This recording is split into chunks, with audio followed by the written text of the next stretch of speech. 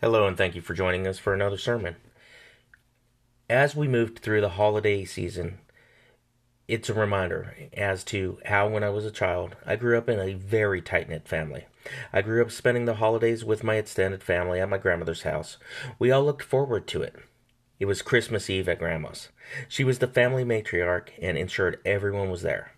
My grandmother was the life of the party and the extended family. If things ever got too heated or heavy, my grandmother would guide the conversation. She ensured everyone stayed in a good mood. What good memories they were. This was my family's tradition. And as we became adults, we learned who we were based on these traditions. Another tradition that we all had during the holidays is, like many others, watching Christmas movies. As with the tradition my family had as a society, many of us share the tradition of watching holiday movies during Christmas. And just as my family learned from these Christmas parties, we can also learn from the tradition of these traditional Christmas movies. Often debates over traditionalism crop up in comparison between Protestantism and Catholicism, between the Jewish faith and Christianity, between numerous faiths. Now, Protestantism adheres to sola scriptura. That is, Protestants hold to the authority of Scripture alone in matters of faith and practice. Catholicism, on the other hand, gives equal weight to church tradition. The truth is, all religions, no matter if it's a Christianity such as Protestantism, the Catholics, the Mormons, or if it's the Jewish faith, the Muslim faith, or even the Buddhist faith, no matter what religion it is based on tradition. When we look at what the Bible says on tradition, including Jesus' rebuke of the traditionalists of his day, in Luke 11:37 through 52, it is clear that the tradition is only authoritative insofar as it is based on truth. It is the lessons that we learn that shape the way we live that matter.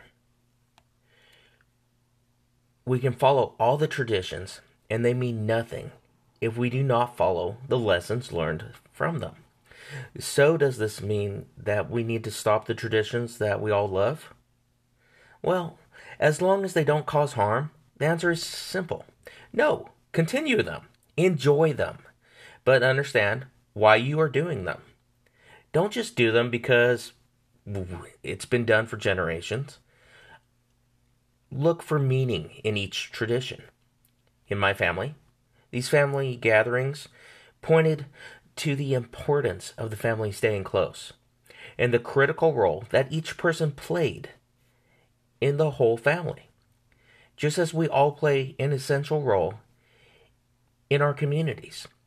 Even the traditions of sitting on the couch with our kids, spouses, families, and loved ones to watch holiday movies plays an essential role in developing our lives and should be passed on to our next generation.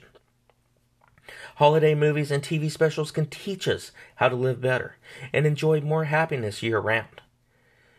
These are some of the essential life lessons from a few of my old favorites and some other works that may be less well known. So, of course, we're going to start with How the Grinch Stole Christmas. Lessons learned from there is sing joyfully, resist the commercial pressure, and let your heart grow bigger. Singing joyfully. Every religion tells us to sing joyfully. And so does the Grinch. Because before he had his change of heart, singing was what the Grinch liked least of all. Surround yourself with the music of the season and sing along. And you'll be happier. You'll be less stressed. And life will tend to fall into place. Resist commercial pressures. Now, we all have commercial pressures around the holiday seasons. But the Grinch learned that Christmas and Hanukkah and all the other holidays, they don't come from a store.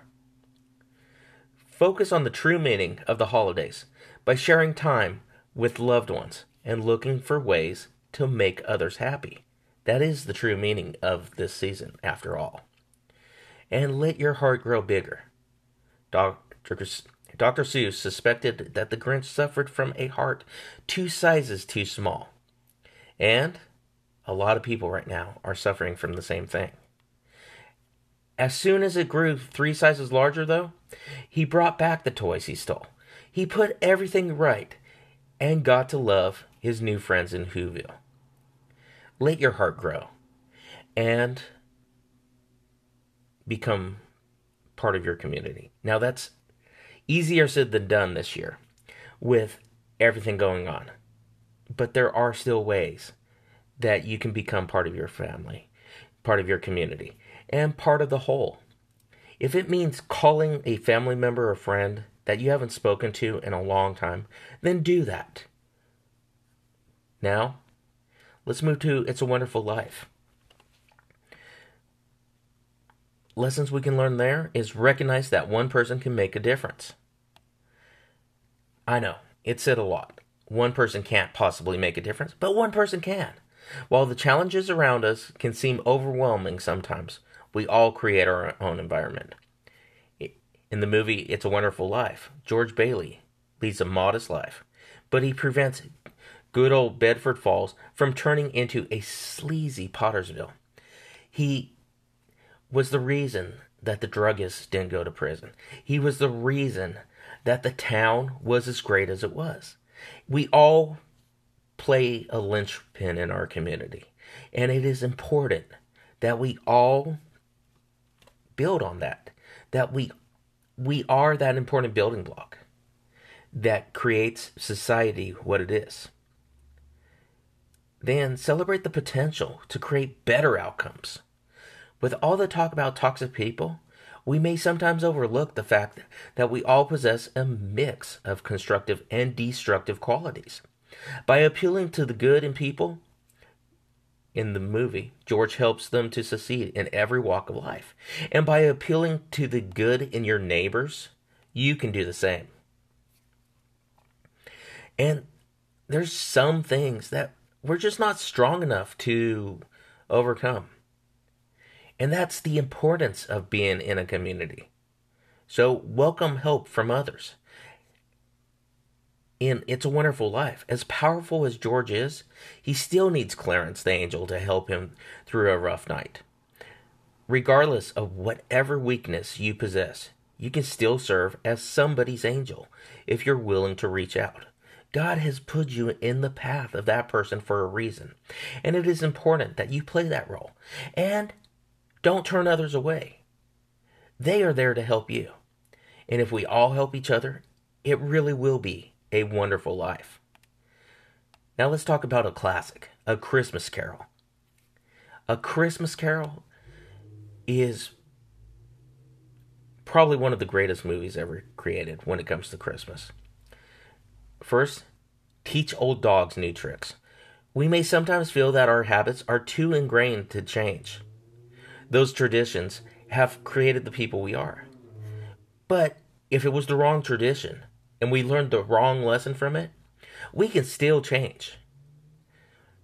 Scrooge proves that a life of stinginess can give way to one of kindness, even late in life. And there's always new lessons around us that we can learn from. So pay attention, and pay attention to your dreams. We spend about 1/3 of our life sleeping. Put that time to good use by listening to what your dreams may be trying to tell you. They're messages from us to us, and there's a reason we're having those dreams. Look at those dreams and learn the lessons that can come from them. You have to come to terms with your past. Recognize the unhealthy patterns that get between you and greater happiness. In the book, Scrooge's greed cost him his first love. It cost him so much more too. You may need to become more generous to transform your relationships In the Bible, we are told what we do to the least is the same as what we do to Christ. It is important that we do what we can to help everyone. That person may be helping you at the same time. And we need to become more resilient. We need to help ourselves become more resilient. The Cratchit family remains cheerful despite their poverty, despite Tiny Tim being crippled, despite them being poor. Tiny Tim appreciates his blessings, even though he is that poor little crippled boy. If we bear our hardships with patience, we can protect our peace of mind. We can work for world peace. Now, work for world peace is the true story of the 1914 Christmas truce, captured in Joyeux Noel. If German, French, and Scottish troops can call a ceasefire on Christmas Eve during World War I, maybe we can do the same. Maybe we can all live a more peaceful life. Many of us look forward to watching our favorite holiday movies and specials each year. It's a great way to revisit their inspiring messages and share them with our children. Like any other tradition, each of these and numerous others bring forth numerous life lessons that we should take and live throughout the year. This year has and still promises to bring us a lot of differences in the way we celebrate. We're all going to have to celebrate this year in a different way than we are used to. It will be harder to continue some traditions, like those large family gatherings.